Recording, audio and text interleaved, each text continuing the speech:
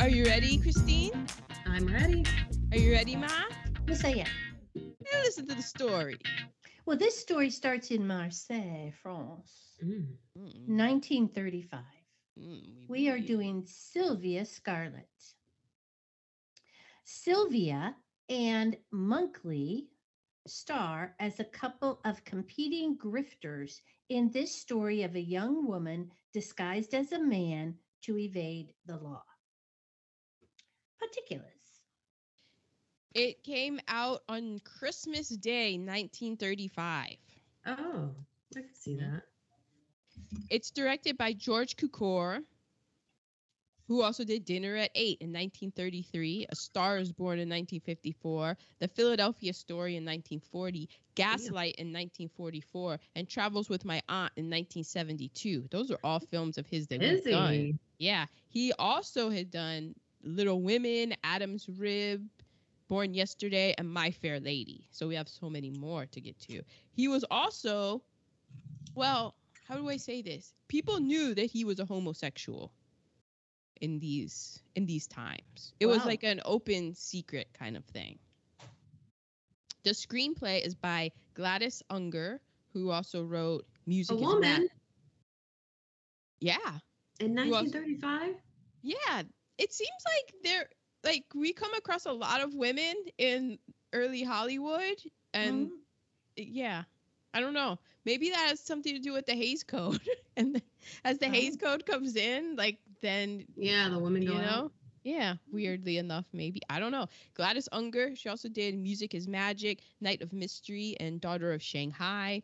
We have John Collier, who is famous for his short stories, and there's a 1951 volume called Fancies and Good Nights. And John Collier is praised by such authors as Ray Bradbury, Ronald Dahl, Neil Gaiman, and Michael Chabon. So Michael Chabon, excuse me. So yeah, Fancies and Good Nights for you readers out there. He worked uncredited on The African Queen and also I Am a Camera and The Warlord. And we have Mortimer Offner, who also wrote Alice Adams, The Saint in New York, and Little Tough Guy Society. Ooh, Little Tough Guy Society. I like the name Little Tough Guy Society. Too. It's based on the 1918 novel The Early Life and Adventures of Sylvia Scarlett by Compton Mackenzie. This was a sequel to his novel Sinister Street. He also wrote Whiskey Galore and The Monarch of the Glen and The Four Winds of Love. Whiskey Galore sounds fun. Yeah, Whiskey Galore is a movie. So is the Monarch of the Glen. Those were like two of his best known works. It's edited by Jane Loring, another woman. She also edited Alice Adams, White Woman, and Good Dame. White Woman? White Woman. Let me guess. I don't have to. Sorry, I can't find it. I think we'd have that memorized. I know. I just sent it to Aaron too. Yeah, because something came up, which was peak White Woman. She was like, but she didn't. I laughed. The story was so bleak. It was such a bleak story, and I came across that line, and it made me laugh. I don't have to live by something rules. Stinking rules set down for ordinary people. That's right. It was that was in context too. I was reading an article where they discovered the largest slave auction. Yes. U.S. soil, and it was a woman, and Mrs. Ball. It was Ball, and they were like, Ball, you this is you shouldn't do this. Let a man take care of this. And it was like, but she did what she wanted, and what she wanted happened to do with selling people, which it was just a very buying dark. some back. Yeah, making a nice tidy profit. And the article also went to go on and explain how the whole community benefited and prospered from it because there was taxes that people got, and then there were the processing offices that processed it. They got a little bit of it. You Then know, I the thought of the people Swedes who made the chains. exactly There the we chains. go. It was Mhm. just this whole trickle. I was like, look at that, all that money. And yet, no, we shan't have anything such as reparations.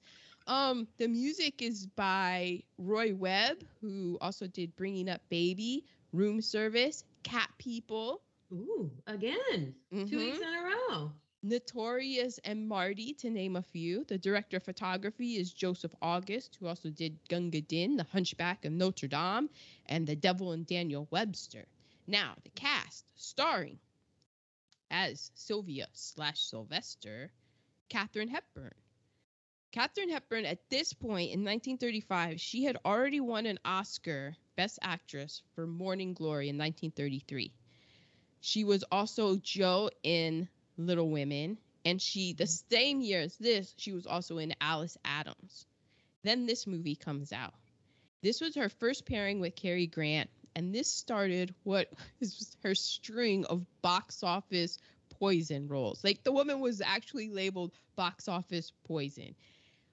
She tried Because of this? this was the This was the beginning of it. first. And I have a theory about that.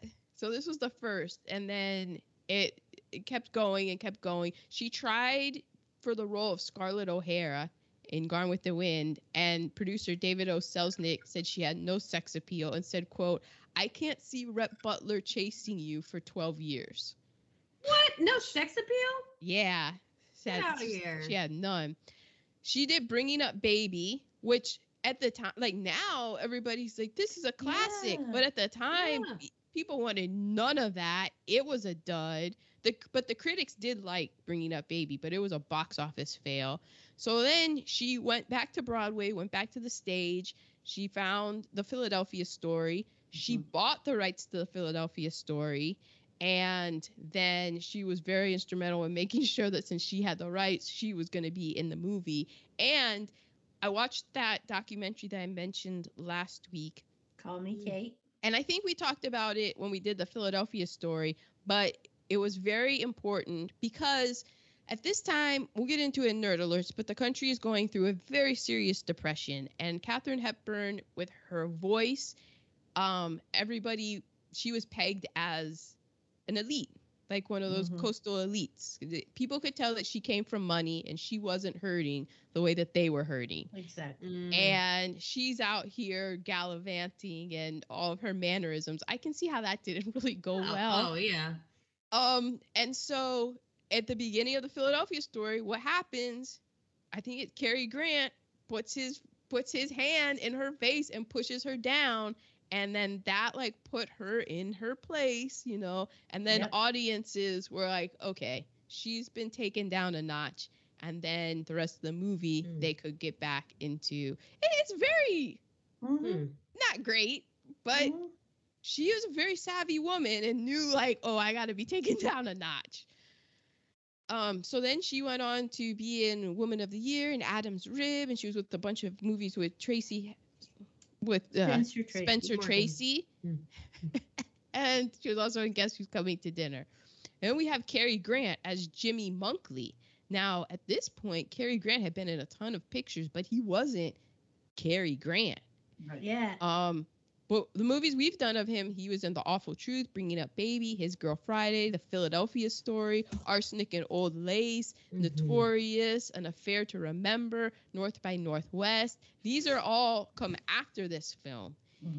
This is considered to be his breakout role for him. George Cukor said, quote, "It's the first time Cary felt ground under his feet as an actor. He suddenly felt liberated." And Cary Grant himself said, "Scarlett O'Hara was my breakthrough. It permitted me to play a character I knew. Thanks to George Cukor, he let me play the way I thought it should be played because he didn't know who the character was." And this is kind of I equate it to kind of like Brad Pitt and Thelma and Louise, which were like, wait, who is this guy? Oh, all right, awesome. We have You said Scarlett O'Hara, but it's Sylvia Scarlett. Just go on. Sylvia. Oh, in the Sylvia Mhm. Scarlett was his breakthrough. Yeah. Mhm, mhm. Brian Aherne. I don't know. There's a Is that the daddy? No, it's Michael Fain. Oh. Aherne. He was Michael Fain, the Mhm. artist. He was in A Night to Remember, I Confess, and I then don't remember him. the In A Night 19 to Remember. and he was in the 1953 Titanic. So he was in 2 Titanic films. We have Edmund Gwenn as Henry Scarlett. Okay. He was in Foreign Correspondent and Green Dolphin Street, and Chris Kringle in Miracle on 34th Street. What? I thought he looked familiar. Wait, the artist? No, the dad. Oh, the dad. I kept thinking he was the guy. Remember the movie we did that Teeny picked that was the guy who lived in the mansion when the people were away and he'd go through the fence to get there? Oh, yeah, he looked like him too. Yeah, I What thought was he was movie that called? dude. Was that like the Fifth Avenue? It happened Fifth on Ave- yeah. Fifth Avenue or something. Mm-hmm. Yeah, but Miracle on 34th Street. Edmund Gwenn. Wow. Yeah. Wow. but it would have been. This is 35, and Miracle on 34th Street is in the 40s, right, Teeny? Like Right. 47, maybe. 47, yep. So Okay. yeah. He was born in 1877. Mhm. Ooh, that's old. Wow. That's old. We And have. he was in things until. Oh, I thought I read 1990. Dang. Well, some people live a long time. Yeah. Don't worry, Yeah. he wasn't in that. Anything in 1995 except for the ground. He was in the ground. We have Denny Moore as Maudie. She's uncredited, but this was her screen debut. She was also in Anna LaCosta. Did you say How Demi was Moore? Denny. Denny. Huh? Denny. This- Denny basically. Moore. Mm-hmm. How was she Oh. uncredited in this? I mean, it Because was a lot big of people part. were, because the credits were like She 2 was cards so at the annoying. beginning. Yeah. Okay. Like it wasn't like everybody who worked a lot of people didn't get credited on this, because you just look at the credits at the beginning and it's like, what, 2 cards and that's it. Oh, okay. Okay. She was also in Anna LaCosta, The Women, and The Adventures of Jane Arden. And then we have also another uncredited actress, Natalie Paley, as Lily, the Russian woman. Oh, I forgot about her. She's uncredited, although her costume designer is credited. It says Costumes for Miss Paley by Bernard Newman. So Bernard Yeah. Newman got credit, and I guess They she were nice. kind of did. Get a load of this, guys. Her real name, Princess Pavlona Paley. Princess Natalia Pavlona Paley. So she really is Russian. She was the first cousin of the last emperor, Nicholas II. Oh, wow. Like, she's lucky she got out alive, because guess who didn't? Her brother. And his whole family, including Anastasia. Well, that's Tsar Nicholas. Like, her Nicholas and her father were brothers. Oh, okay. And her father married below his class to a woman who already had kids. And Nicholas was like, I forget, there's a whole term for it. I think it's called a left-handed marriage. And Nicholas was like, nah, you need to stay away. And then when things started getting heated up for old Nicholas, he was like, oh yeah, y'all can come back now. I need more support. Y'all can come back. So when they came back, and the Bolsheviks were like, and their family was like, no, it'll be okay. We were living in the little mansions and stuff. And she got out by the skin of her teeth. Wow. And her brother was not so lucky. So that's all's backstory for that woman. Damn. She went on. She was like a socialite and stuff. She dabbled in acting. I thought she had kind of a Garbo vibe. At first, I was like, wait, is Yeah. Greta Garbo in this? But no. So she was in The Private Life of Don Juan, and she was in The New Men. She didn't have that Garbo it factor. Mm-mm. So, but I just thought that was fascinating. That is fascinating. And those are the particulars. Okay, I'm going to set the table, and we start with a title card that says, "To the adventure, to all who stray from the beaten track. Life is an extravaganza in which laughter and luck and love come in odd ways, unexpectedly, but they are nonetheless sweet for that." It took me, I had to read that a couple times to figure it out. And I like that a lot. Yeah, that was a good one. Yeah. The movie starts in Marseille, where a young woman is taking down a sign draped in black. I like how they, like draped the sign in black when the owner died or there was a death in the family. I thought that was nice and respectful. I don't know about the black armband, but anyway. That's what that was for? Okay. Yeah. I meant to look it up and forgot. She's tearing up the sign and burning it. It was my limited French was that it was a dressmaker's shop or someone who altered clothing. That made sense. There was a sewing machine there, and so she had her own business, but then the father was a bookkeeper somewhere else. Yeah, interesting. Because I think she knew that she needed to have her own business. Well, I have a theory on that too. A distraught father comes in saying he is ruined. It seems he has a gambling issue and he's been skimming money from work. Oops. The mother has died. He must leave town and can't take his daughter because he said the police will be on the lookout for a man and his daughter. So she says, without a thought, "No problem, I'll be a boy." Cuts her braids off and has a cute haircut, actually. They are on a boat to London. What could go wrong? We're to POC, and I saw Zippola. Karen, did you see some people go home? I mean, unless you want to count the Russian, like that's. I don't think that counts. No, no, this isn't. But don't worry, guys. You know me. I'm gonna got it in cast. I'm gonna shoe in some POC right here.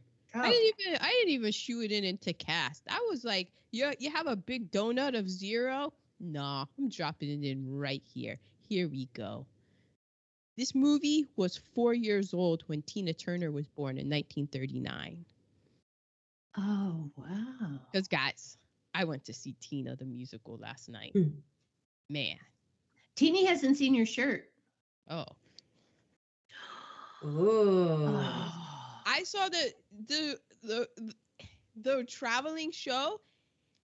They have 2 Tinas that alternate the nights because it's such a physically demanding show, vocally and physically. I saw Naomi Rogers cast that woman in everything. It was like I was watching young Viola Davis with a voice of Tina Turner. My favorite moment from last night is this woman is behind me, and it's kind of into the show because I was very nervous going in because that was my favorite part of the movie was that Tina Turner did her voice because it's the voice. So I'm like, all right, who's this? What are they going to sound like? Is it going to take me out of it? And, I was watching and I was like, oh, this is great. And there was a moment that came in when she's kind of like becoming Tina Turner and she hit, I forget what song it was, but it was something and she hit it. And the woman behind me goes, there it is. And because I did the same, my eyes got wide and I was just like, oh my God. It's not exactly the same because it can never be the same, but it was closer that it sent me chills. Nice. And yeah, nice. I'm just like that one, Naomi Rogers. I'm sure the other woman has to be fantastic as well. Man, I think I just saw a star being born. I'm just put her in everything. But anyways, so the movie was 4 years old when Tina Turner was born. Because I want to paint a picture and put it into relevant terms. The Civil War ended in 1865. Mhm. This movie came out in 1935. So that had been 70 years between 1865 and 1935. Between the end of the Civil War. 70 years ago from today is 1953. I was already born. Yeah. And your puppy was born on this day. 71. Finally, he got up with me years ago. Mm-hmm. Happy birthday, Poppy, and Father's Day. But it's not that long ago. No, it's not. Like, that's the wild thing is that people always want to push it and be like, oh, blah, blah, blah. So 1935 was 88 years ago. So more time has passed between now and when this movie came out than when slavery ended and this movie came out. Mm-hmm. In this weird, wild way. So on November 12th, 1935, 88 years ago, a mob of at least 700 white men, women, and children killed 15-year-old Ernest Collins and 16-year-old Benny Mitchell in Colorado County, Texas, in what is called, quote, a public spectacle lynching. You say 700? 700. In October 1935, a young white woman's body was found in a creek near her family farm in Columbus, Texas. Always got to start with a damn white woman. Doesn't it? It was murder. Not the first time that's been said in this film. Won't be the last. The boys had been, so it was murder, and these two boys had been seen picking pecans near the same creek where this woman was found. Obviously, they did it. So they got picked up, and the police said that the boys confessed, which... After they were beaten to a pulp. So then the police and the sheriff, they held him in Houston until the trial because, you know, they were like, we don't need no stinking trial. What is this about being an American citizen for the past 70 years? Anyways, so then they were held at Houston for their safety. But while the sheriff was transporting them to the Colorado County Courthouse for their trial against their peers, several cars filled with white men stopped them on a bridge and demanded the sheriff hand them over. And the sheriff was like, here you go.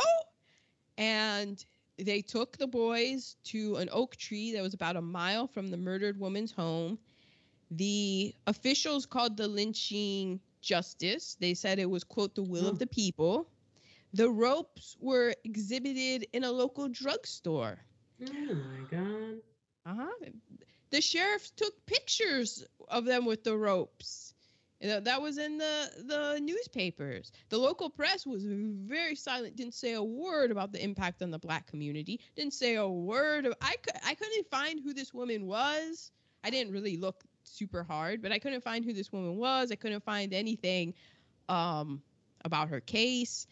So they were quiet on it. In 1935, there was in Congress, there was the Costigan-Wagner anti-lynching bill was introduced into the U.S. Senate. And the Texas senator said that the states were capable of stopping lynching without federal interference. And the bill failed. It's like, that's a joke. There are over 200 attempts at an anti-lynching bill from the 1900s when Representative George Henry White, who at that time was the country's only black member of Congress, first brought a bill to the floor for anti-lynching. Took 200 attempts, and finally, on March 22nd, 2022, the Emmett Till Anti-Lynching Act was finally passed and signed. 2022. 2022. 2022. Yeah. To make it. And you get 30 years. Which, hey, it's twice more. That's double the time that those people got for killing Anne Frank and thousands of Jews Yeah. that we have done in recent things. So that was just like it hadn't. Just my point was that slavery isn't so long ago as people like to think it is. Right. Okay, so we are to nerd alerts. Mm-mm. No. Or to cast. Does anybody have any cast? Silly me. I know. I didn't do any for this one. I didn't either. I had that. I mean, I'm sure there is a lot, but Yeah, it's Well, let the black girl take it. I mean, well, but this is more white on white crime. yeah. Right? With Oh, this, like yeah. the And, like, cast, What, like feminism stuff? a lot of gender stuff. Well, so we have the Hays Code, because I guess this is cast like nerd alerts kind of, because the Hays Code, this movie came out, and the Hays Code was from 1934 to 1968. So this is one of the first movies that is coming out when they are really enforcing the Hays Code. And remember, the Hays Code determined what could be shown on screen. No profanity, no suggestive nudity, no graphic or realistic violence, no sexual persuasions, and no rape. Sounds like we're going to come back to that. That's what they want. They wanted to promote traditional values. So sexual relationships outside of marriage couldn't be attractive or beautiful. They had to be presented in a way not to arouse passion or seem permissible, which if you listen to Valley of the Dolls from last week, point out that all of this stuff has always been going on Right. since Right. forever. Right. So for Sylvia, she has to pose as a boy for safety and practicality reasons. But, like, women are half the population for safety and practicality, because you can't. So she says, "I won't be silly. I won't be weak. I won't be weak. I won't be silly." Yeah, okay, we'll get to it later. So then I have this article that's by Andrew Grossman in praise of the artifice in George Cukor's Sylvia Scarlett. That he points out that male to female transitions, like in Tootsie and Mrs. Doubtfire, the men learn to be better by experiencing the world through the shells of a female body. But then the male disguised woman, so a woman who's disguised as a male, rarely learns anything. Quote, "The adverse face of patriarchy's ostensible power, the male may automatically hold sway, but his sway holds no automatic wisdom." Because what wisdom does a woman have? I mean, come on. No, it's what he's saying is the opposite. Is that a woman does have wisdom, because the men characters, like in Tootsie and Mrs. Doubtfire, learn from a woman, but a woman doesn't learn anything from a man. And being a man. It's weird because in the patriarchy, the man is in charge of everything, but then they have no automatic wisdom. But this is one of those examples of where patriarchy is harmful for males, because there's plenty of positive masculine traits. And I mean, then you get into the whole idea of like the traits that you list is like, that's not really a masculine trait. That's like a trait for all people. But if you think back into hunters and gatherers and like physical strength and like a protecting kind of thing and that kind of thing, like there are a lot of like their masculine traits. It's Father's Day that I look up to my dad and I don't think, oh, I can't do that. Like you look at the, like I can be strong. I can make my body strong. I might not be as strong as somebody who was born a male, but I can be strong. Leadership, things like the idea of a gentleman adventurer is a great lesson that can be learned. I'm watching this thing about Teddy Roosevelt, and he has that whole famous quote about the man in the arena. Just as there are problematic aspects of like womanly traits, and there are problematic aspects of masculine traits, they're also positive. So it's it's kind of like, I feel like that's an injustice to men, to be like, there's nothing to learn from men. When okay. and Yeah. then, but like, men are in charge of the movies and stuff. So it's like, what are y'all saying about yourself? Like, it's almost like y'all are painting yourself into this toxicness. Yeah, that sounds very masculine. You know, but it's like, that's why people get, that I would assume that men would be like, yeah, like, oh, we can't be soft, and like, you learn from other things. It's just it's just bananas to me. And then also, like, oh, Lily's mean because she's Russian. Like, they just throwing a whole Yeah, bunch that's of true. shade at Did her. kind of feel that though. Yeah, I know. Okay. Then I found out about her in real life backstory, and I was kind of like, you don't know Yeah, what now I she's gotta been step off Lily. Okay. But she did make it out. So we are to nerd alerts now? Mhm. Okay. Wait, I have one. This is a quote from Mitchell Fain, who did an interview, who interviewed Cary Grant. But this was a while ago. This was actually, it wasn't that long ago. So just stay with me. I mean, to this day, people say he's the next Cary Grant. Cary Grant was acting in the 30s. That's 90 years ago. Well, guess what? There is nobody. It's only him.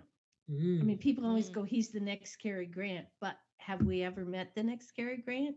I would say that the closest, in my opinion, the closest so far that we've come to is George Clooney. I was just thinking George Clooney. Yeah. But Because he can do comedy, he can do slapstick, he can do making fun of himself, but he can also be the dressed up Gorjo. But George Clooney, yeah, he, not to be ageist, but he's not a young man anymore.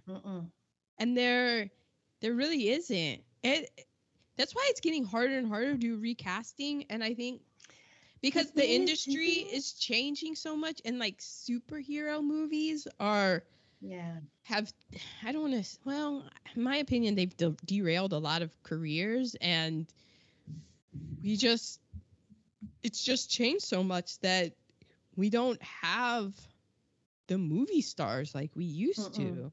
It's a whole different thing from the 30s when everything was all Gorjo and Art Deco, and yeah. Okay, and other nerd alerts. I kind of just commandeered that. No, it's fine. Teeny, do you have any nerd alerts? I don't have any nerd alerts. Okay. Well, I can set I was going to say set the table, but like, so it's 1935. This came out at Christmas time. The top films of 1935 were number 5, David Copperfield, number 4, Broadway Melody of 1936. So it's important to know that this is in the 30s, and I believe The Jazz Singer came out in 1929. So this is still pretty early in talkies. Motion pictures, yeah. Motion pictures and just sound and having dialogue. And I really felt that with especially Katharine Hepburn's performance at the very beginning. And the music and stuff was very kind of in an adolescent phase of film, going from silent pictures to we're talking in sound and kind of figuring it out as they're going along. So you had the Broadway Melody of 1936. That was the 4th most popular film. Number 3 is China Seas, which I'm sure there's nothing problematic about that. Sure. Number 2 is Top Hat, and the number 1 film of 1935 was Mutiny on the Bounty. Oh. And then they weren't called Best Picture. I believe they were called Best Production or Outstanding Production. The Oscars were, man, I haven't heard a lot of these. Top Hat, isn't that Fred Astaire? I think so. Yeah, Top Hat. We're gonna have to do Top Hat. Ruggles, The Red Gap. Yeah. Oh. Naughty Marietta. Oh. Les Miserables. Is it Les Miserables or Les Miserables? Les Miserables. Les Miserables. Les Miserables. There you go. Um, 3 years of high school French. apologies, Blair. Oh, A God. Midsummer Night's Dream, The Lives of Bengal Lancer, The Informer, David Copperfield, Captain Blood, Broadway Melody of 1936. Was it every film ever made? It seemed like it. Alice Adams, and the winner was Mutiny on the Bounty. I'll also point out that this year, Katharine Hepburn was nominated for Best Actress for Alice Adams. Oh. Okay. Betty Davis won because she's Betty Davis. So in 1935 in America, Amelia Earhart became the first person to fly solo from Hawaii to California. Now, Wow. if you haven't ever gone on Google Maps and you, like, Hawaii is not close to America. It's about from California, I think it's like a 5-hour flight. So it's pretty much an entire length of the United States out in the ocean. Right. The first canned beer is sold in Richmond, Virginia. Oh my God. What? that's so In Richmond, funny. Virginia? That's very fitting. Huh? Gottfried Isn't it? Kruger Brewing Company. Ooh. Parker Brothers starts selling Monopoly, the board game. Wow. The trial of Richard Hauptmann for kidnapping and murdering Charles Lindbergh Jr. But He's- did he? I We know. Don't know We yet. don't know. Lindbergh. People say he's an American hero, not mine. Yeah. That man wanted us to be Nazis. Yeah, he was a Nazi sympathizer. Like Maybe big not time. quite. Maybe they don't use the name sympathizer, but yeah, he was. No, he was all about that eugenics and believing in superior races and Yeah. whatnot. Which there's a whole theory. Since he's a Nazi sympathizer, I'm going to go out here and just sprinkle these allegedlys, but I'm going to put him on blast. There's a whole theory that goes that his baby wasn't up to snuff and had like congenital defect of some kind. yeah, and that kind of wow. like kind of put a like if you're out here talking about how you're the master race and stuff, how you gonna have this as your offspring? Like Man in the High Castle, that whole situation. with Yeah. that. Mhm. So there's a whole theory around that. 20th Century Pictures and the Fox Film Corporation combined to form 20th Century Fox Film Corporation Oh, okay. in 1935. Oh man, 1935. So we have to go back really quick to 1919, the Treaty of Versailles. That's what ended World War I. The war to end all wars, as they billed it at the time. At that time, it wasn't World War I. It was just World War. The World War. Yeah. But I never In thought 19 about in 1935, so Germany signs it, and in that treaty, it's basically Germany, you can't have an air force, you can't have armament, you can't have conscription, you know, basically to make sure that Germany doesn't start Do another this war. shit again. And Hitler is in power in Germany, and he's like, guess what? Oh, the Luftwaffe, the Air Force is back. Rearmament is back. This is all 1935. Conscription? You say we're not allowed to do it? Fuck your conscription. We're doing it. Conscription is basically citizens. It's basically like the draft. Like you have to serve. that. Right. Right. So basically, he's making a whole army. Also, the Nuremberg laws go into effect. What are those? Well, those just strip Jews of their citizenship. So that's In just 35? 1935. Wow. And people are, and if you, there's things in 1935 of that's when the appeasement kind of starts. So there's things with Britain of like, okay, but don't do this. Okay, they agreed that they're not going to do this, but they agreed in 1919 that they weren't going to do a whole bunch of this. And yeah, okay. So we'll see how that goes. You're just going to have to we're going to have to rename the wars now. That was one. Now we're going to have a two. And then in 1935 in the United States, so we're going through the Great what's known as the Great Depression from Mhm. 1929 to 1939. That's what Wikipedia lists. In 1935, Social Security is signed into law by FDR because there were a lot of older Americans and there were a lot of people who had fought for their country, especially because I mentioned it had only been 70 years. So there were people who they had fought to keep the Union together. Right. And they were now destitute and living in poverty. And FDR was like, no, if these people fought for our country needs to support them and there needs to be a safety net. And that's why Social Security was signed into law. In That's why I'm allowed to 1935, sit here and do nothing all day long. and it's why I will be working until they put me in the oven for cremation purposes. Not hopefully. Who knows with the way that this country's going. No. Oh, no. Oh, we got dark. I just saw, well, it was a TikTok, so you know it's for everything's accurate, right? I Yes, didn't do Martini. any fact checking because why would I need to? It's my algorithm. I believe it. Mm-hmm. And this guy was saying how the Great Depression, the average income was something. And if you do the math to make it what it would be today, we're actually in more of a Great Depression right now Right. than we were in the Great Depression.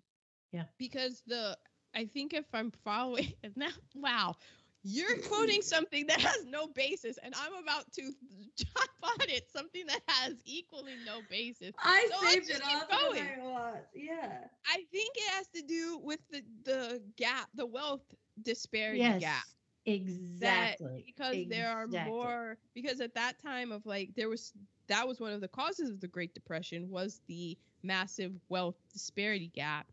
And if we look at that gap now, it's like even more. Way worse, yes. So in 1935, these are the audiences that are watching Katharine Hepburn. That's why I bring it up. But unemployment during the Great Depression rose to 23%.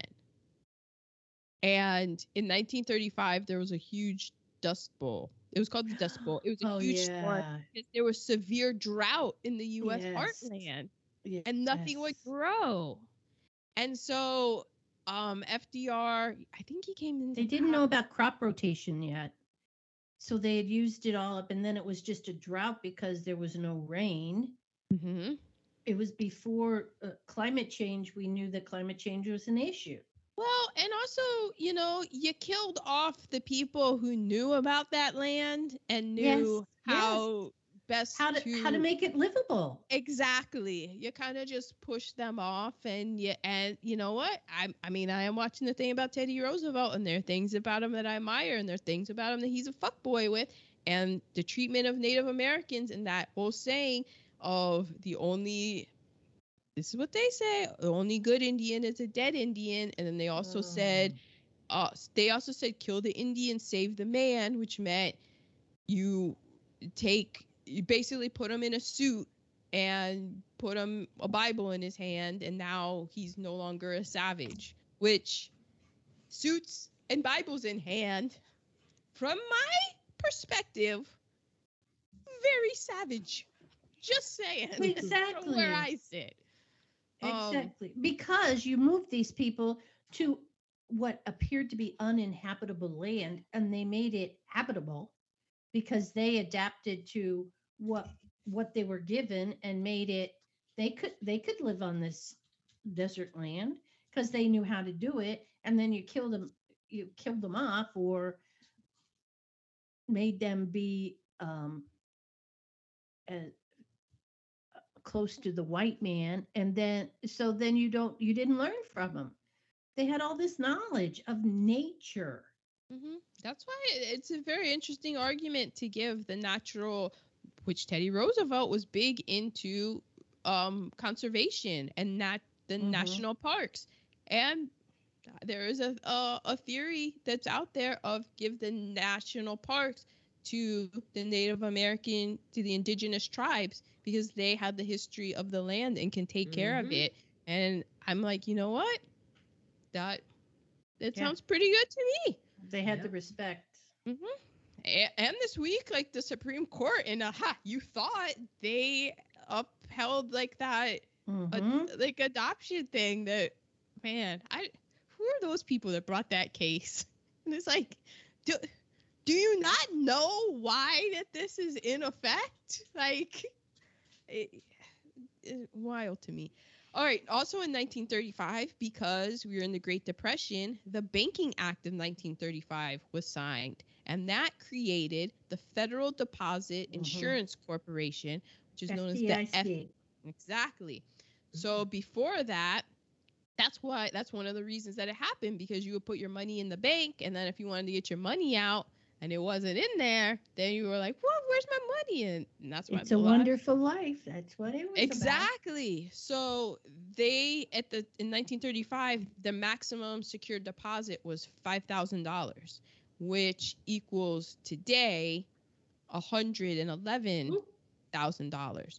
But currently the FDIC insurance is for $250,000, which recently with the mid-tier banks collapsing, I didn't realize that it was capped at $250K. And I was like, oh, but then I was like, Aaron, you are nowhere near. Like, what are you thinking that that's so low? Like, that's another issue or problem that so many people are, just that gap. Also, we have in 1935, FDR, I think this is part of his 100 days of now presidents get in and they're like, what are you going to do in the first 100 days? Because FDR just came in and was like, we're doing this and this and this and this. We have the National Labor Relations Act of 1935, aka the Wagner Act. What is that? That guarantees the right of private sector employees to organize into trade unions, engage in collective bargaining, and take collective actions such as strikes. That's why we have the Writers Guild out there just striking. They still are. I think this is what, the 7th or 8th week? Yeah, they're out there. And if you are like, oh, unions are what has led to where we are, and that if you're on the opinion that unions are bad, you need to go and do history. I'm not saying that unions aren't corrupt, because anything that has power is going to have corruption. But if you look at the history of unions, guess what? Guess what it's tied into, guys? Caste. And when we had the highest median in the 50s, that was also when we had the highest number of people who were in unions, because unions leveled the playing field with capitalism, because capitalism is all about how you make that money. And all you need to do is look into slavery and to see how that worked, because that was free labor and everybody was getting money. And so you're the strictly capitalist get down. You don't want to pay your people wages, because that's money out of your pocket. So it was just very interesting. And that's when America was great again. Well, the demise of the unions coincided a lot with pitting races against each other and the last place aversion theory. And it's all, I know y'all think I'm out here just being the brown person with the bullhorn outside the subway station, but there are points to be made. I'm not telling you lies here. Like, that's been the get down. So there you have it. All righty. We are to reheatables negative. My first one is the father, because he's been skimming money, and then he doesn't have a plan. He's just skimming the money. And then all of a sudden people are coming and looking at the books going, but we got some money missing. Does that stop it? No, he considers how he's going to go and steal more money so that he steals the lace. And then he's going to just continue to steal money so that, okay. And then while he's trying to be, a man a grifter. He talks too much. What? You're gonna tell me? Yeah, I got lace all around my midsection, and there was roughing up of women in this film. Okay, there were laughing at people. Michael, the writer, Michael, the artist, and uh, Miss Romanoff, Lily. Lily, laughing at people. It's a very uncomfortable position to be in when people are laughing at you. You are the butt of the joke. Yeah, it's just being mean. Not okay. Um, that whole scene when she puts on a stolen dress and shoes and hat and goes and meets the artist as a female because she'd only met the artist as her persona as a man before. That whole scene was so uncomfortable to me because she was being silly and simpering and all the things she said she wasn't going to be when she became a boy. She didn't have to do all that. I was uncomfortable. I was on my negatives. I was uncomfortable, and maybe this is just 2023 eyes. When she was a boy, because she was seemingly young, and all the men kept being like, "You can sleep. You seem like you're gonna be a warm bottle," or Right. I was just like, "This is like I'm worried." That was weird. And Uncomfortable. what All about the men? But also, it was the woman because Maudie was like, "Oh, you don't have any hair. Oh, Yes. how Oh, it like yeah. you're young." Yeah, let me draw a mustache on you and kiss you. And like, if you're a woman and it's like like, how old did you? That was my big question, was just how old is Sylvia? Because I know that Katharine Hepburn is about 28 when she's filming this, but how old is Sylvia supposed to be in this? Because Like maybe 15-ish. Oh, really? I don't know. I thought older than that though, but I don't was know. thinking like 20s. Yeah, like she was still like a young woman, so like 19, 20-ish. But like, yeah, what Teeny was saying, I was creeped out also like with Maud because you're like, if you're saying that about like there's how smooth your skin is, then that's that's a young boy, Yeah. and she's leave like, him oh, alone. yeah, exactly. And then like, oh, let me paint a mustache on you now. What is it like to kid? Like, she was being creepy too. She wanted to be his first experience. Yeah.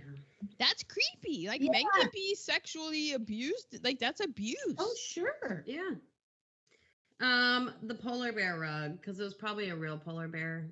Probably. I missed it. They're like big extinct now, I think.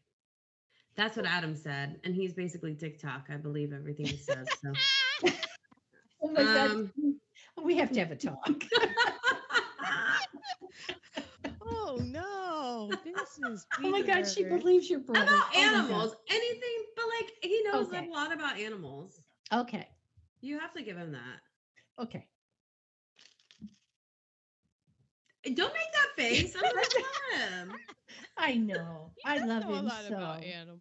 And you know what? But think about it. They said like that the Arctic Circle is gonna be disappeared by the next 10 to 15 years. Where else are they gonna go? Yeah, everybody's seen the polar bear on the ice that's floating away, and he's skeletal thin. Oh. Her braids needed to go anyway because they were ratty at the end. She needed to cut her hair. It was dead at the end. Yeah. The quote when she was like, they were trying to figure out what their next scam was gonna be, and Sylvester goes, "Why don't we all get jobs and go to work?" Let's not. I think that was the moment that the audiences turned against Katharine Hepburn. Yeah. That's my theory. Yeah. Because I looked it up, and in 1935, there was Oh my gosh, I definitely looked it up in the reheatables. Oh, I'm sorry, man. My notes are all over the place. But I'll get to it and I'll be like, oh, it was Yeah. that. There, Unemployment. there was, Yeah. so I could see that if you're sitting in a theater, Oh, she's like, Mhm. you yeah, lazy. just go and get a job, but Just go there's and get a job. 20%, I think it was like Yeah. 20.2% unemployment. So Matt be like, it's not that easy. This Right. bitch with her money and well-to-do, like, she's fine. We had to not have supper tonight so we could go out to a flick. And this bitch up here on the Yeah. screen, Mhm. Exactly. I feel like Exactly. that's what started her in the I think it was her accent and the obvious affluence that she grew up. It was obvious. But it was building, and then she says that line, and I Yeah. think that's you're canceled. You know how, like, there's always things that are going up and building with people, and then they always have the what is it? The straw that broke the camel's back was just her, Yeah. like, why don't we just get jobs? It's like, this bitch. Yeah. Exactly. That If makes only. sense.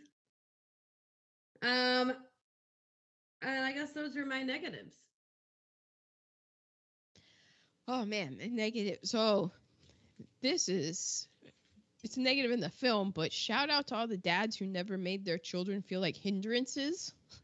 Yeah. Because just right off the bat, this man gambled his money away, stole money from his company during a worldwide recession. It wasn't Yes. just the U.S. that was in a recession. A worldwide depression was going on.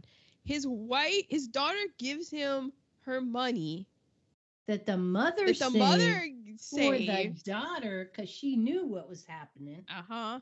And then he's like, what are you going to do? And she's like, I'm going with you. And she's like, oh, no. You'd be a hindrance. Yeah. I was just like, this brother. I was just like, thank God.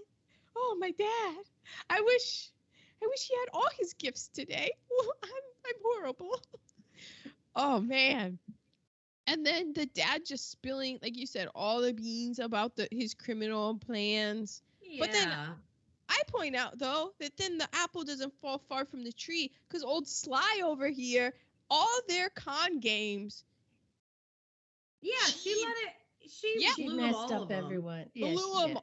all up. Yeah, she did. Yeah, she kind of sucked. Mhm. In a that. comedic way. Yeah, But yeah. man, she's like all over the Women. place. Am I right? The random, no, well, that's in my good reheatables, but man, the random By the Sea song when they're, Oh. and you then they like just it? like, But yeah, it was weird. I was like, wait a second, is this a musical now? exactly. And it kept going, and then they kept and it was just, and then it was like a weird dance number, but it wasn't. It was just, I'll get to it in my good reheatables about what it was. And we already kind of mentioned this about Maudie and like how old does she think she is. And then another crazy thing with Maudie was when she found out that Sly was really Sylvia, she was like, oh, I want to go take another look. And remember, because she like is like, oh, I'm a woman, and she closes the door and stuff. Mhm. And then Maudie was like, oh, I want another look. I'm just like, Maudie is all kinds of creep. Yeah. She's an equal opportunity creepist. Equal opportunity. And then the outdated term for the Roma people was used in describing the caravan. So now we're to positive reheatables. My first one it was the very beginning when the father said he was ruined because they were checking the books, holding people accountable. Mm. Yeah. It's a big thing of mine, even with my little first, second graders, holding them accountable. But now it's happening to he who shall not be named. And so just holding people accountable. Yeah, we're going to check the books. That's part of my fiduciary responsibility, we will say. And yeah, it is wild how I can see it's the slippage of such that it's It's like, hey man, like you.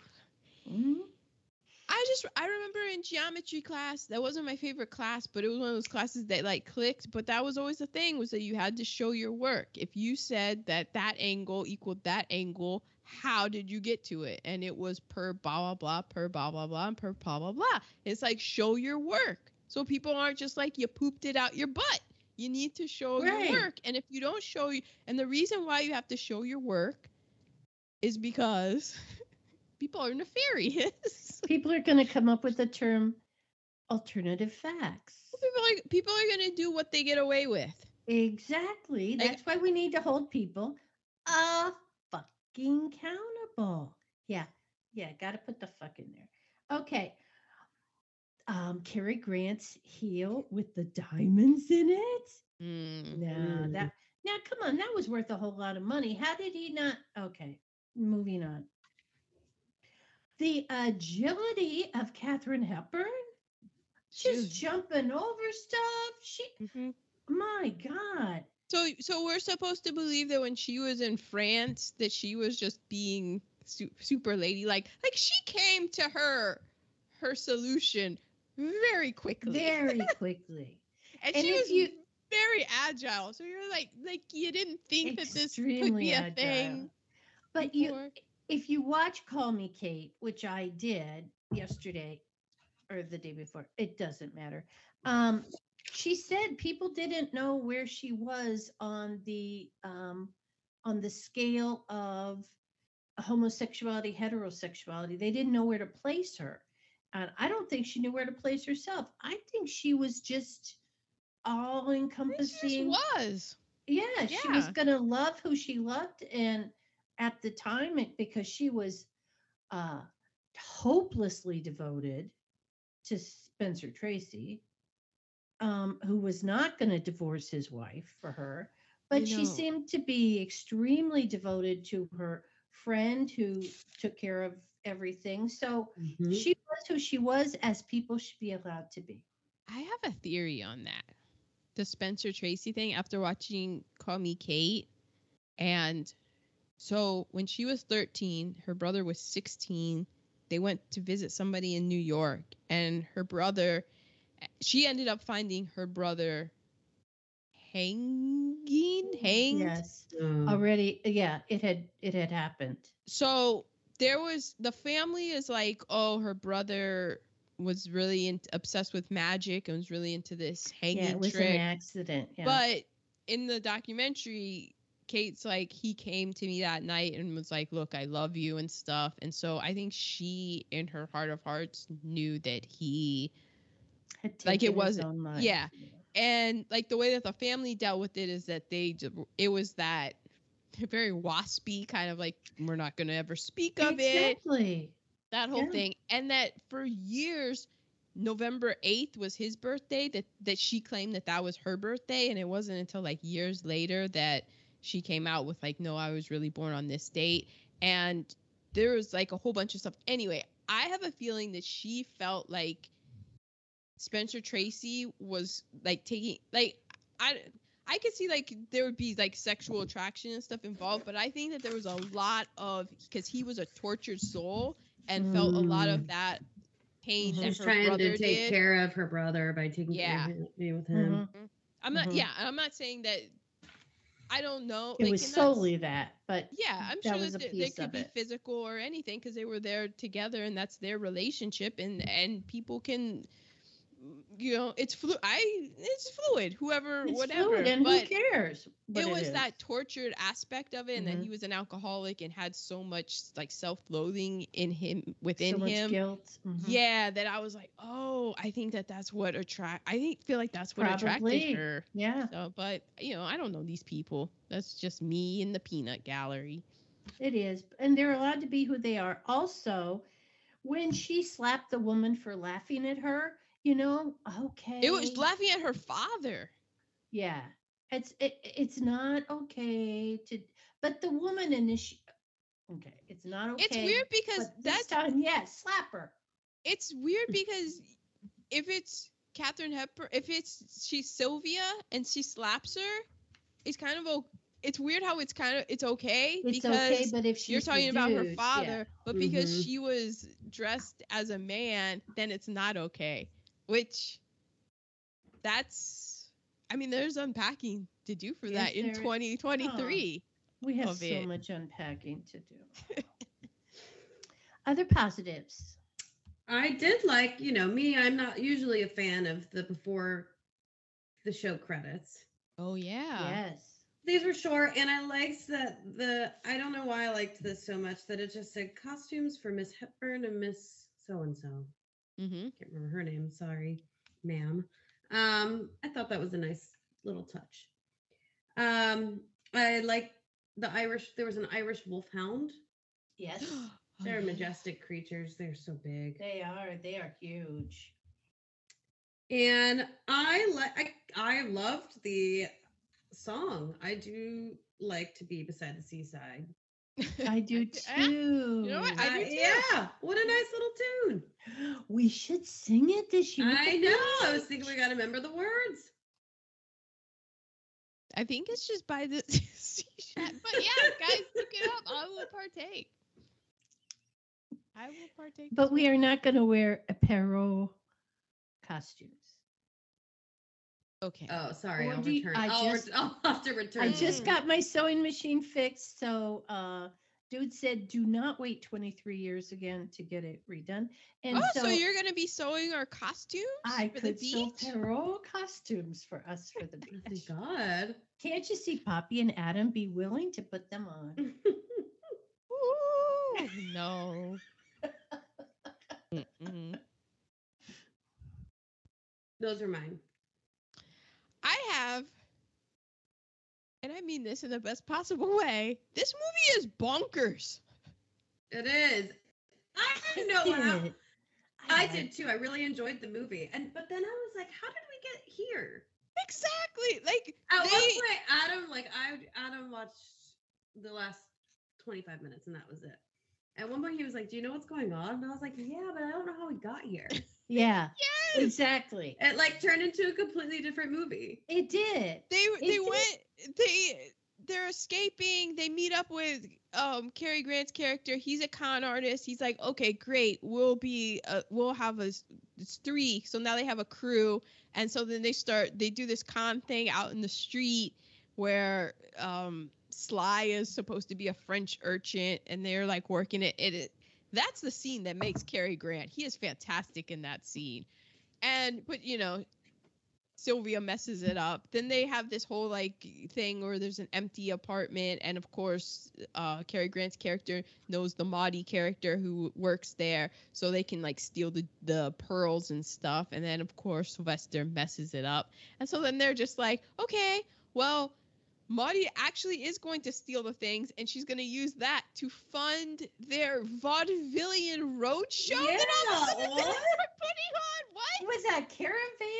Yeah. And then the suicide, death, murder. I don't know what happened. How did that even happen? We know nothing about how she ended up in the water. Then he's dead.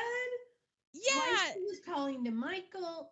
Did he go crazy? Because at one point he's like, and how did he go crazy?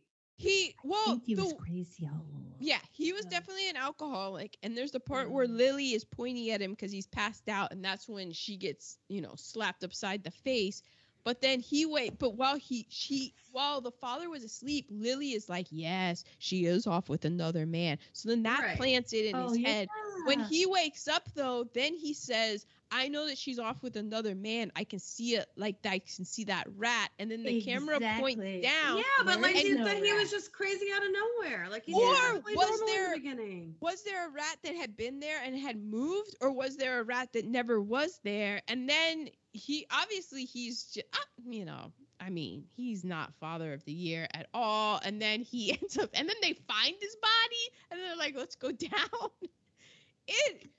Bonkers. Really. Yeah, it was. Yeah, it was. This is also from that Andrew Grossman article. It said, quote, I thought this was very interesting.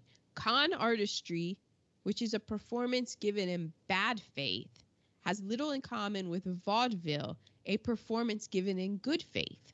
And it points out in a remarkable bit of amorality, the film nevertheless conflates the two kinds of performance. The extrapolating, we can assume extrapolating. we can assume that the film wishes masculinity and femininity likewise interflowed, unguided by conventional morality.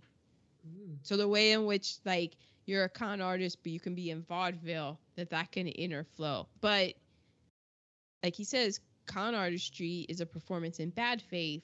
Vaudeville is a performance in good faith. And so it was just very interesting, considering, you know, George Cukor and how his life is living in that duality and stuff. Oh. Then I have, did the mother die to escape these two? If she did, God bless her. You know, I mean, did she know that was she sick, and that's why she was like, and she knew who she married, and that's why she was like, hey, here's this money for when you go and get married and stuff. Because I could just see her with these. I mean, man, Katharine Hepburn is all over the place in this film, and sometimes it hits, and sometimes it's like, what are you doing? Yeah. Her haircut, like, did she, as someone who cuts their own hair, did she cut her own hair? Because yes, she did. But it's a really nice cut. She had like a nice fade going on, and then they like grew out. I'm just like, damn, but then it grew out all of a sudden. Didn't you notice? Like, it was all nice and slicked back and everything. And then it's time for her to be a girl. Well, there were some waves involved. Because everybody knows that seawater is the magical elixir of hair. So she just went and just doused her hair, and that's what gave her the beautiful curlage and that's feminine gonna locks. happen to me in August. Yes, it always happens to us. We're always like, why is my hair fantastic? It's the seawater. It doesn't have anything to do with our cocktails at 5 o'clock. Yeah, I'm just being like, oh. Man, Cary Grant was hilarious in this. And they made fun of his Cockney accent. I loved his Cockney accent, but I do not know a true. Yeah, I didn't think it was that bad, but yeah, but we're not. And then I guess we're not the ones to judge. Is Monkley gay? Because he did make that comment about how Sly would make a proper hot water bottle at night, and I'm just like, it's the 30s. I know that, you know. But that seemed a bit much for, you know, two men to just, that seemed to, and everything that seemed a little predatory to me. Yeah. And also Michael seemed like he was way more into Sly than Sylvia. He wanted to paint. Yeah. Sylvester. Oh, the artist. Yeah. Yeah, he wanted. Yeah, and he also asked Sylvester if he wanted to stay down there. Mm-hmm. And then when Sylvia shows up in her dress, he says, "You're a freak of nature."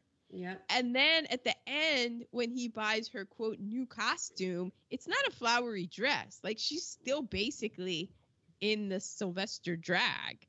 So I felt, and he was an artist and stuff. He had that tuft of hair and that Errol Flynn way about him. I sort of believe that this was checking off all the permissible boxes for him in his society. I mean, hey, I thought really a woman, but I thought this was a very fitting movie for Pride Month. I agree.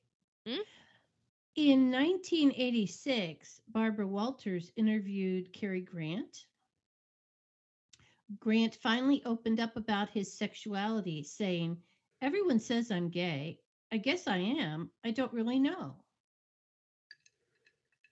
He just is attracted to who he's attracted he to. Was fluid. Yeah, I think he was fluid as Katharine Hepburn was fluid as. I think it's like more people than really. Yeah. Yeah, you fall in love with who you fall in love with at a certain time and a certain place in the span of your life.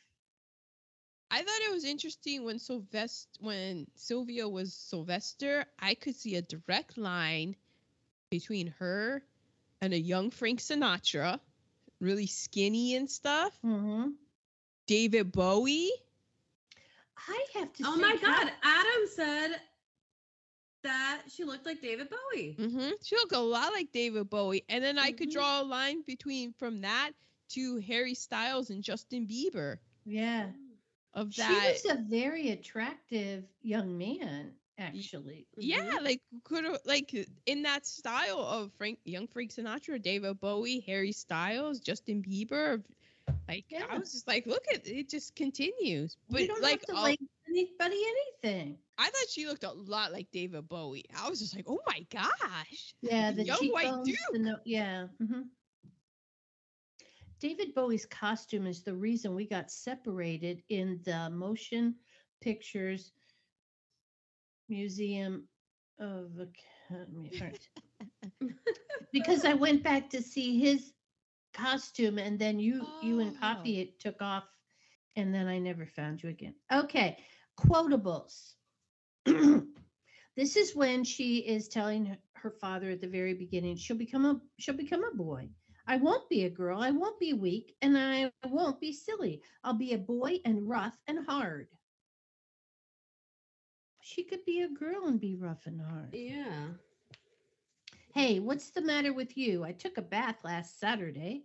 Yeah. Okay. Ew. And then when she came into the artist's place as in full female regalia, the artist goes, "Good heavens, boy, what are you up to?" He was disappointed. Yeah, it probably. And then she's looking back and she goes, "Everything's always jolly when you start Mhm. out." Oh yeah, that was after the funeral for father. Yes. And she says to Cary Grant, "You've got the mind of a pig." And he said, "It's a pig's world." Mm. Show me the lie. Exactly. Those are my quotes. I had lots of fresh air, plenty of peace and quiet, and a good appetite. If only we had a couple of more bottles of beer, we'd be in clover. Mm. Who said this? Who knows? Enjoy yourself. That's my motto. You're only young once, I always say. Hmm? Could be any of them. And then it's you and me. Let's you and me muck along together and let the rest of the world go to pot. Those Yeah. are mine. Both sounds good. I have. Oh, here it is. This is what I. Bottles of beer and pot. Yeah, that's throwing some mescaline for mine. No, not anymore. No, I'm beyond that. Those were the younger days. Here it is. In 1935, the unemployment rate was 20%. To put that in perspective now, the unemployment rate is 3.7%. Yeah. So that I feel like that line killed her career. That's the hill I'm on. Yeah. Very, very possibly. Oh man, I thought it was hilarious when she goes into the house and the lady's like, "That's my dress." And then the woman with the claws, they just claw her and kick her out in her clothes. And then do you see how Michael, once she comes back and she's like, "Oh, where are your clothes?" And she's like, "These are my clothes." He like kind of changed his tune. It was all of a sudden like, "Oh, here she is." As him. So and then I have Monkley, that's me. Friend to all in the world, and nobody's enemy but me own. But me own. So those are my quotables. Okay. My LVP, my first LVP was the father. I mean, loose lips and just, but then I realized the extent of his issues. It appeared that he had some mental issues he needed to work out. Well, yeah. So then I went, Michael and the Russian, because they were laughing at people is not a nice thing to do. We were laughing. We're not laughing at you. We're laughing with each other. Yeah, because you were in the middle of talking on an audio format, and then you had to cough, and you pressed the silent button, and I was like, "That's dead air. I need to step in and just say something." But did you? I did. Yes. No, Yes, I did. She did. Okay. So, so my LVP is anybody who's laughing at someone else. Okay. Oh, LVP. Oh, this Um, man. We are getting. Ooh, we just got the middle Yeah. finger, and she thinks since it's an audio format, no one will know. I know, but this is like, Ma, we are laughing at you. We are just laughing because you are hilarious. That's Like, right. she says that she gets this way at the beach every time because she's hilarious. She is just like, if I was into social media, she would be what they call content. She is just an undying well of content. Hilarious. Good thing I have a sense of humor. Mm-hmm. My LVP, I'm sorry to say it now after I learned that sound was new. Not sound, but Yeah, I get what you mean. the sound. Good God, that one girl, what's her name? Maud, she had it really New Maudie. York. Every time yeah. she laughed, it was so loud I had to turn the TV down. Like, And they it just hurt. had it, and I'm sorry, it's 2023. Redo the freaking sound so I can watch it without having to raise and lower the volume every 5 seconds. It's tough too because she's a woman, and in an audio, people always say, "Oh, you have the vocal fry," or "We don't like the way that your voice sounds," and all that. Yeah, I felt the Shrill. same way. It was just like loud. I thought that You Katharine wouldn't have Hepburn been able to handle me at Adam's young football games. Well, I don't know. There's just like, I don't like when you watch a program and it's not like, I shouldn't have to keep turning it up and down. Yeah, agreed. It wasn't. You would have me on mute, and then we Yeah. would be fine. Well, like if she was laughing like that and it was in the same tone, like it would just be like, we're talking, ah! And then and then you'd have to turn it down. Right. it's a thing that gets. I mean, it's 1935, so like, Yeah. okay, but it's my LVP, okay? Yes. I agree with you because it's one of those things where it gets overused as a stereotype onto things that it doesn't apply to. But there is a time when women can be shrill. Oh, yeah. We all know it. It gets labeled too much. People like throw it out against women and they weaponize it too much. But there were times like Maud, I was able to let Maud go a bit because it was just so far out. Mm-hmm. I did find Katharine Hepburn at some points to be shrillish.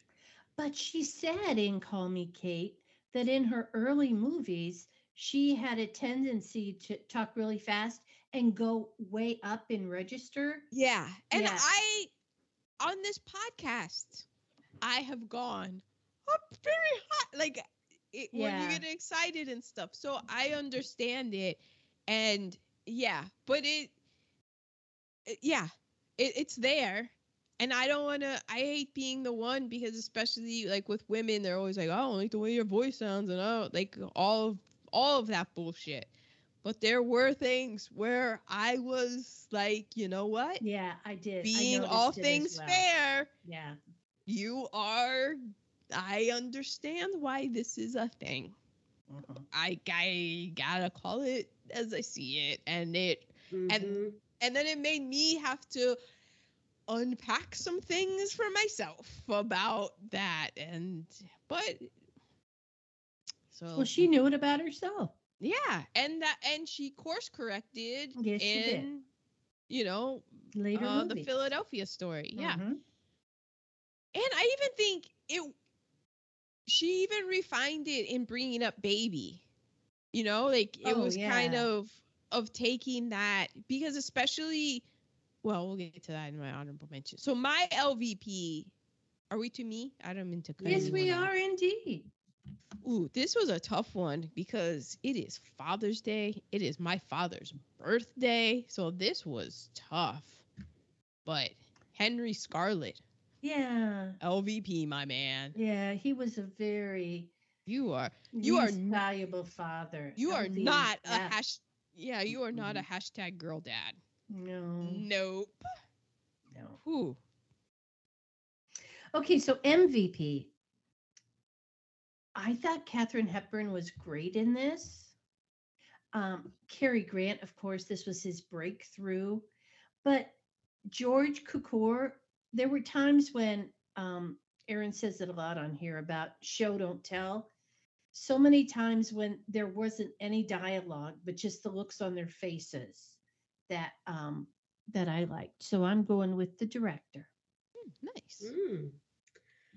Well, my runner-up, I believe, is going to be a little controversial. The dad is my runner-up. Oh. But hear me you out. Tell. I will. He didn't mess up Sylvia Sylvester's pronouns not once. True. Yes. True. Which is Wow. really that It is was difficult. 1935. Yeah. He You are didn't right. have any problems. I was looking for him to mess up. Didn't mix up He once. did not. It's not that hard. Now, did he not mess up? Because if he I messed know up, the intention was different, but that's even more. Right. True. Yep. It doesn't matter what. Let's not ignore why. Yeah, exactly. You're right. Wow. Mm-hmm. Well done. But my real MVP is I like the way they did her as a boy because it was just her with a haircut. And I like that it for 1935, I was kind of expecting like a caricaturized version, which I feel like if it had been turning a man into a woman, they would have done a Mrs. Doubtfire thing, whatever. It would have been more like that. But over the top. I just liked that it wasn't over the top. Like, she didn't do some weird thing to her voice or she did just lower it when she would be just a when little she was bit conscious just a little bit it. Okay, but it wasn't like this. I don't know, but her lowering it I think became her natural like movie voice going forward. Oh, that's what I need to do. Yeah. So I personally I liked the way that they presented it. I totally appreciate that. Well done. I have my honorable mention is the term gentleman adventurer because that's what Cary Grant described himself as, gentleman adventurer. And I'm like, I heard that term and I just lit up. And then I was like, if I was a gentleman, I was like, if I was a gentleman, would I be an adventurer? But it was like, you don't need to be a gentleman to be an adventurer. But exactly. I'm like, but it does make things a lot safer and easier, just being realistic. And then I was like, wait a second, Aaron. You're not a gentleman adventurer. You're, and this is why it's the honorable mention, because it's right up there with what I am, a lady of leisure. Mm-hmm. Well, I would say you're a lady adventurer. I'm a lady of leisure who might choose to go on an adventure. Yes. Here or there, but mostly, like, priority is leisure. Yeah. You did take yourself to Japan. Yes. That's still that's leisurely. Yes, on your terms. Exactly. But you did it by yourself. Exactly. As a lady of leisure. But I'm not going to throw in adventure to that because I don't want your expectations to be high. It's like, whoa, hold it back. I went to Japan. There was a murder that happened when I was there, but all things considered, one of the more safer countries to go to travel to by oneself, I'm just saying. You can't read the language. You can't. Okay. I just think that's amazing. Okay. So wait. I'm not done. That was their MVP. Another honorable mention is Cary Grant. Fantastic. Also, Katharine Hepburn, who is just like, her performance is all over the place. It really is bonkers. It is all over the place. It's just worth seeing to just see somebody just the decision she's making, you're just but it's fascinating. Also, again, bringing up baby, Katharine Hepburn. Where was her behind bars movie? I love Katharine Hepburn in prison. She's hilarious. Oh, Where's her woman in, like Katharine Hepburn in Orange is the New Black? I mean, is this our fourth in the row? What the fuck movie? It is, right? Persona, Tommy, Valley of the Dolls, and this one? Yeah. I think it is. I think we could even go back farther because there's just so many. But my real MVP. Okay. The realest of the real MVP of this. The Katharine Hepburn's character points out in the difference between when she's a man and a woman.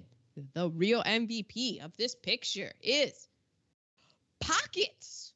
Oh, yeah, she does put that out. Yes. It's the true dress, too. and she was just like, I have no idea and I was wearing my favorite pants last night.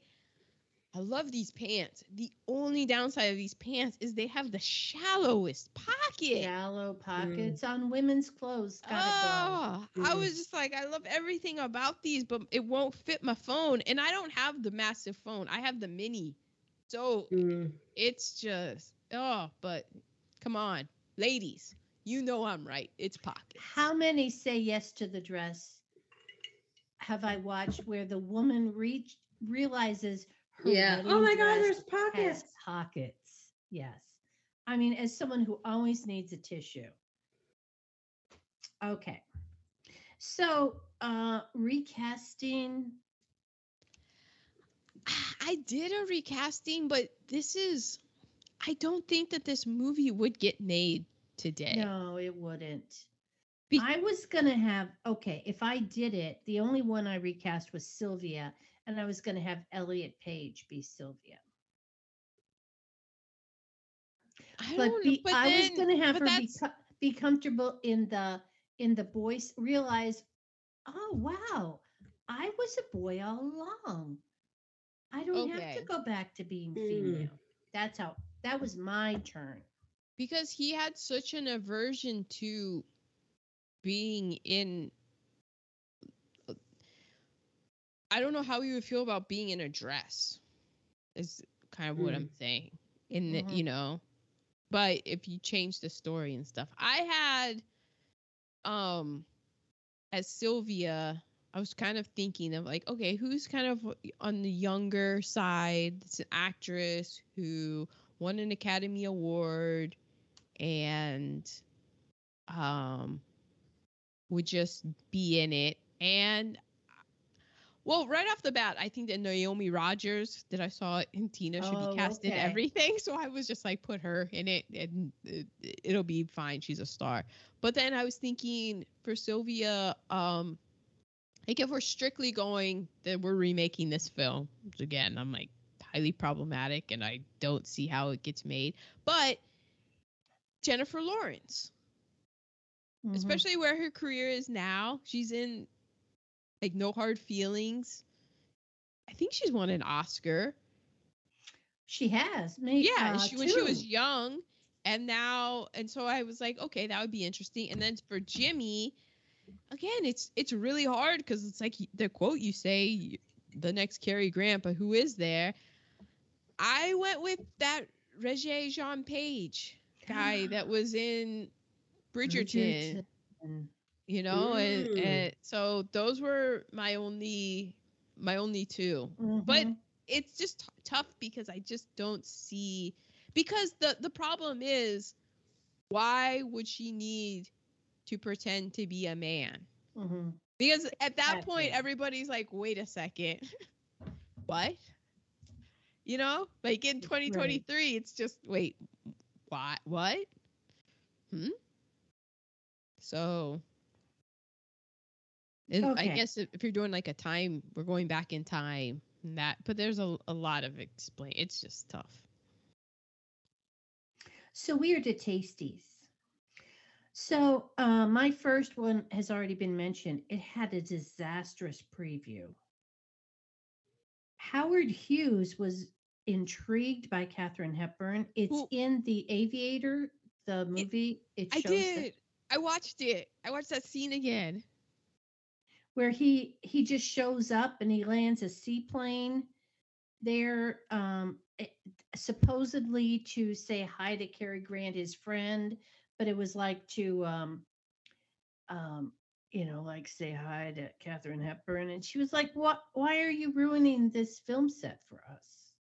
Oh, And Kate Blanchett won an Oscar for her portrayal as Katharine Hepburn. And when I watched the scene again, I was like, yeah, Blanchett is just one of the all-time greats. Exactly. And it is really funny because she doesn't look like her, but she does sound like her and has her mannerisms, which is hilarious, but works.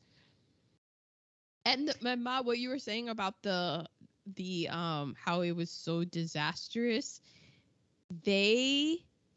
Hepburn and Cukor went to Pedro, like the producer, his house, and they Of begged him RKO. to shelve the picture, and they said that they would make the first one for free. And the producer was like, "Don't even bother." No thanks. He was damn. just, We don't want yeah. another. It was disastrous. And then they added the scene in Marseille to show her in a dress with long hair. So I'm Right. curious as how the original started. Yeah. Yeah. We mentioned this was Cary Grant's breakthrough. It was a loss of $363,000 for RKO in 1935. 365,000. It was Yeah. one of the most unsuccessful movies of the 30s. Yeah. Like, people just said, no, thank you. I do not want to see this. And a lot of it was her female being a male. I think it was That's almost $800,000. $800,000. Holy It was the first of her box office flops, which made her box office poison. It was the first of 4 pairing Cary Grant and Katharine Hepburn, and after this one, they only got better. It was the Bringing Up Baby, Holiday, and the Philadelphia Story. Right. And those were my tasties. Dini, do you have any? I didn't have any. I had to think about the accent, but we already talked about that. Mhm. Yeah, so people thought, because in real life, Cary Grant is from England, and they were like, oh, he's doing his original Cockney accent, but he wasn't. He was originally from Bristol, which is a distinct accent from the Cockney accent that is a London accent. And Cary Grant came over to the U.S. when he was 16, and at that point, he started to broaden his accent because he wanted to get more work. But his accent in this was widely made fun of, kind of like, who is it? Dick Van Dyke in Mary Poppins with his accent. You know, Oh, really? Like, that's so over the top. It's cartoony. I also heard a lot of people dig into Daveed Diggs on his accent for the crab. Oh, and the Little Mermaid. The Little Mermaid. Oh, interesting. Yeah. And Brad But like, Pitt for also, his- why couldn't you just have hired somebody who has an accent? Yeah. Well, we needed Cary Grant in this movie. His charm. Without that, it really would have been bad. And the accent is, I mean, I'm an American. Like, I can't. I believed it. Yeah. It's just funny how, but it's like somebody from here being like trying to do a Southern accent. Mm-hmm. And there's so many different somebody Southern from accents. yeah, New York. you kind of get away with it. I would say it's like a Boston accent. Yeah. Because there's so many Boston people and they're so vocal that if you don't get the accent right, they will let you know about it. Right. Whereas a Southern accent, there's so many different kinds of Southern accents. And also there's that, it's fine. We get it. That you can do it badly, but I feel like it's easier for English actors to do an American accent because there's so many different American accents that we're just like, we just default to it's fine and not nitpicky. Whereas if I was going to go over, that's why Renee Zellweger, I feel like, doesn't get the respect that she does of doing her Bridget Jones accent. Mm-hmm. You know, because you don't really see it going over the other way that much. People are like, oh, it's horrible.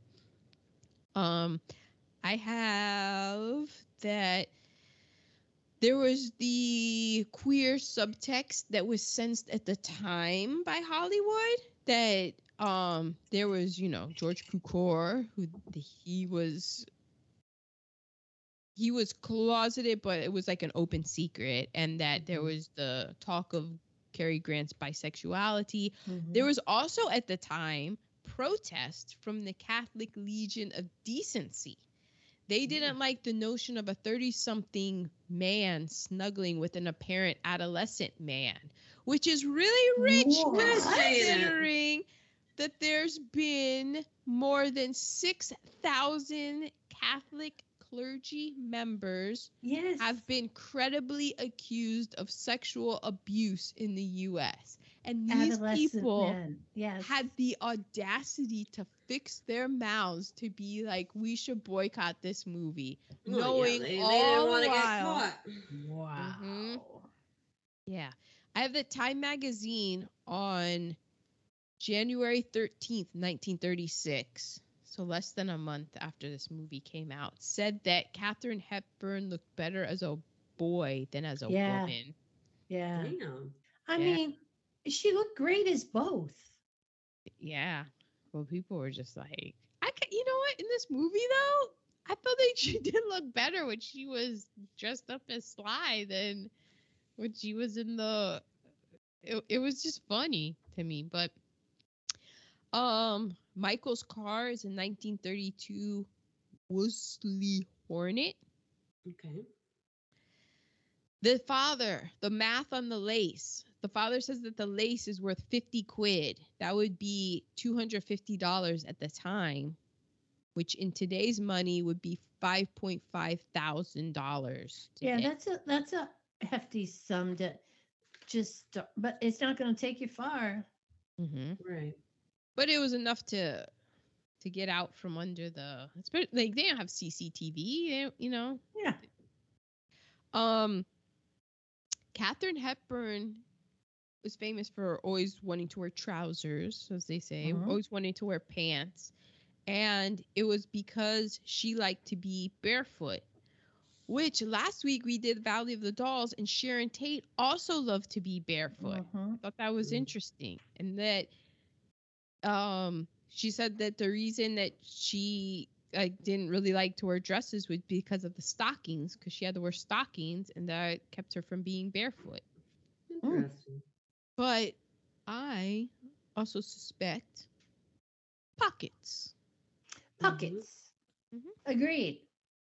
And Katharine Hepburn said of this movie, quote, "It was a disaster." Oh.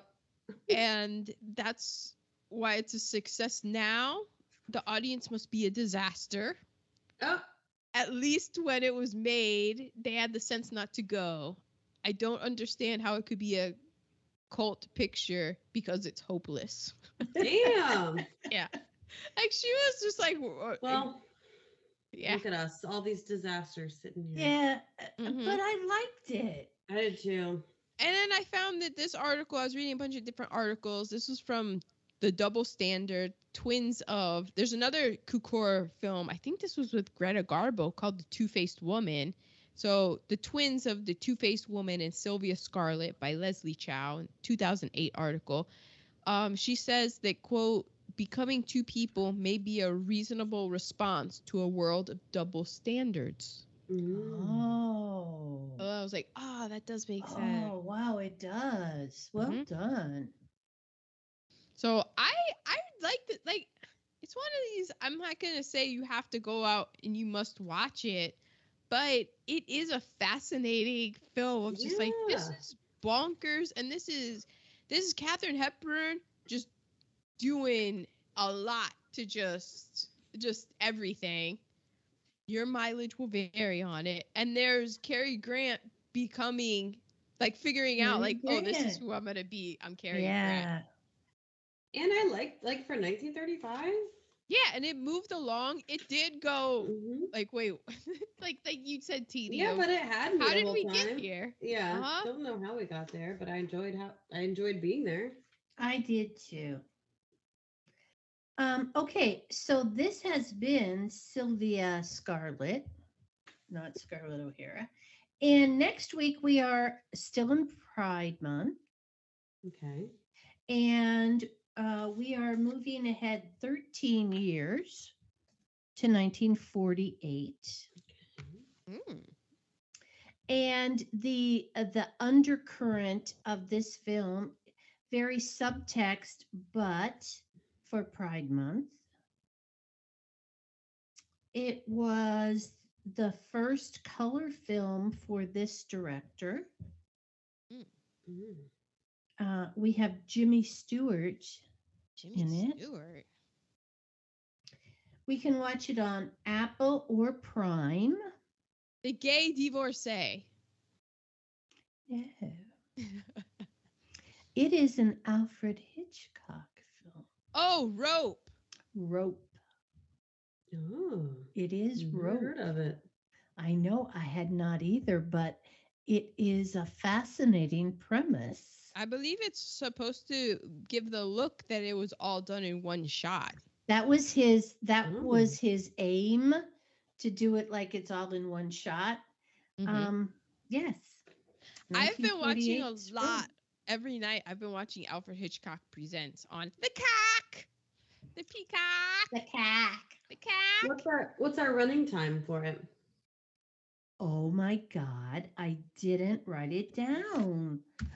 What if it goes over 2 hours? It won't go over 2 hours because it's supposed to look like it's in one film, like one shot. Hour and seen it. 20 minutes. Oh, Yeah. You're welcome. Uh-huh. Nice. So this has been Sylvia Scarlett. You're welcome. Probably haven't heard of it before. And next week we will go into Rope. Well, there you go, listeners.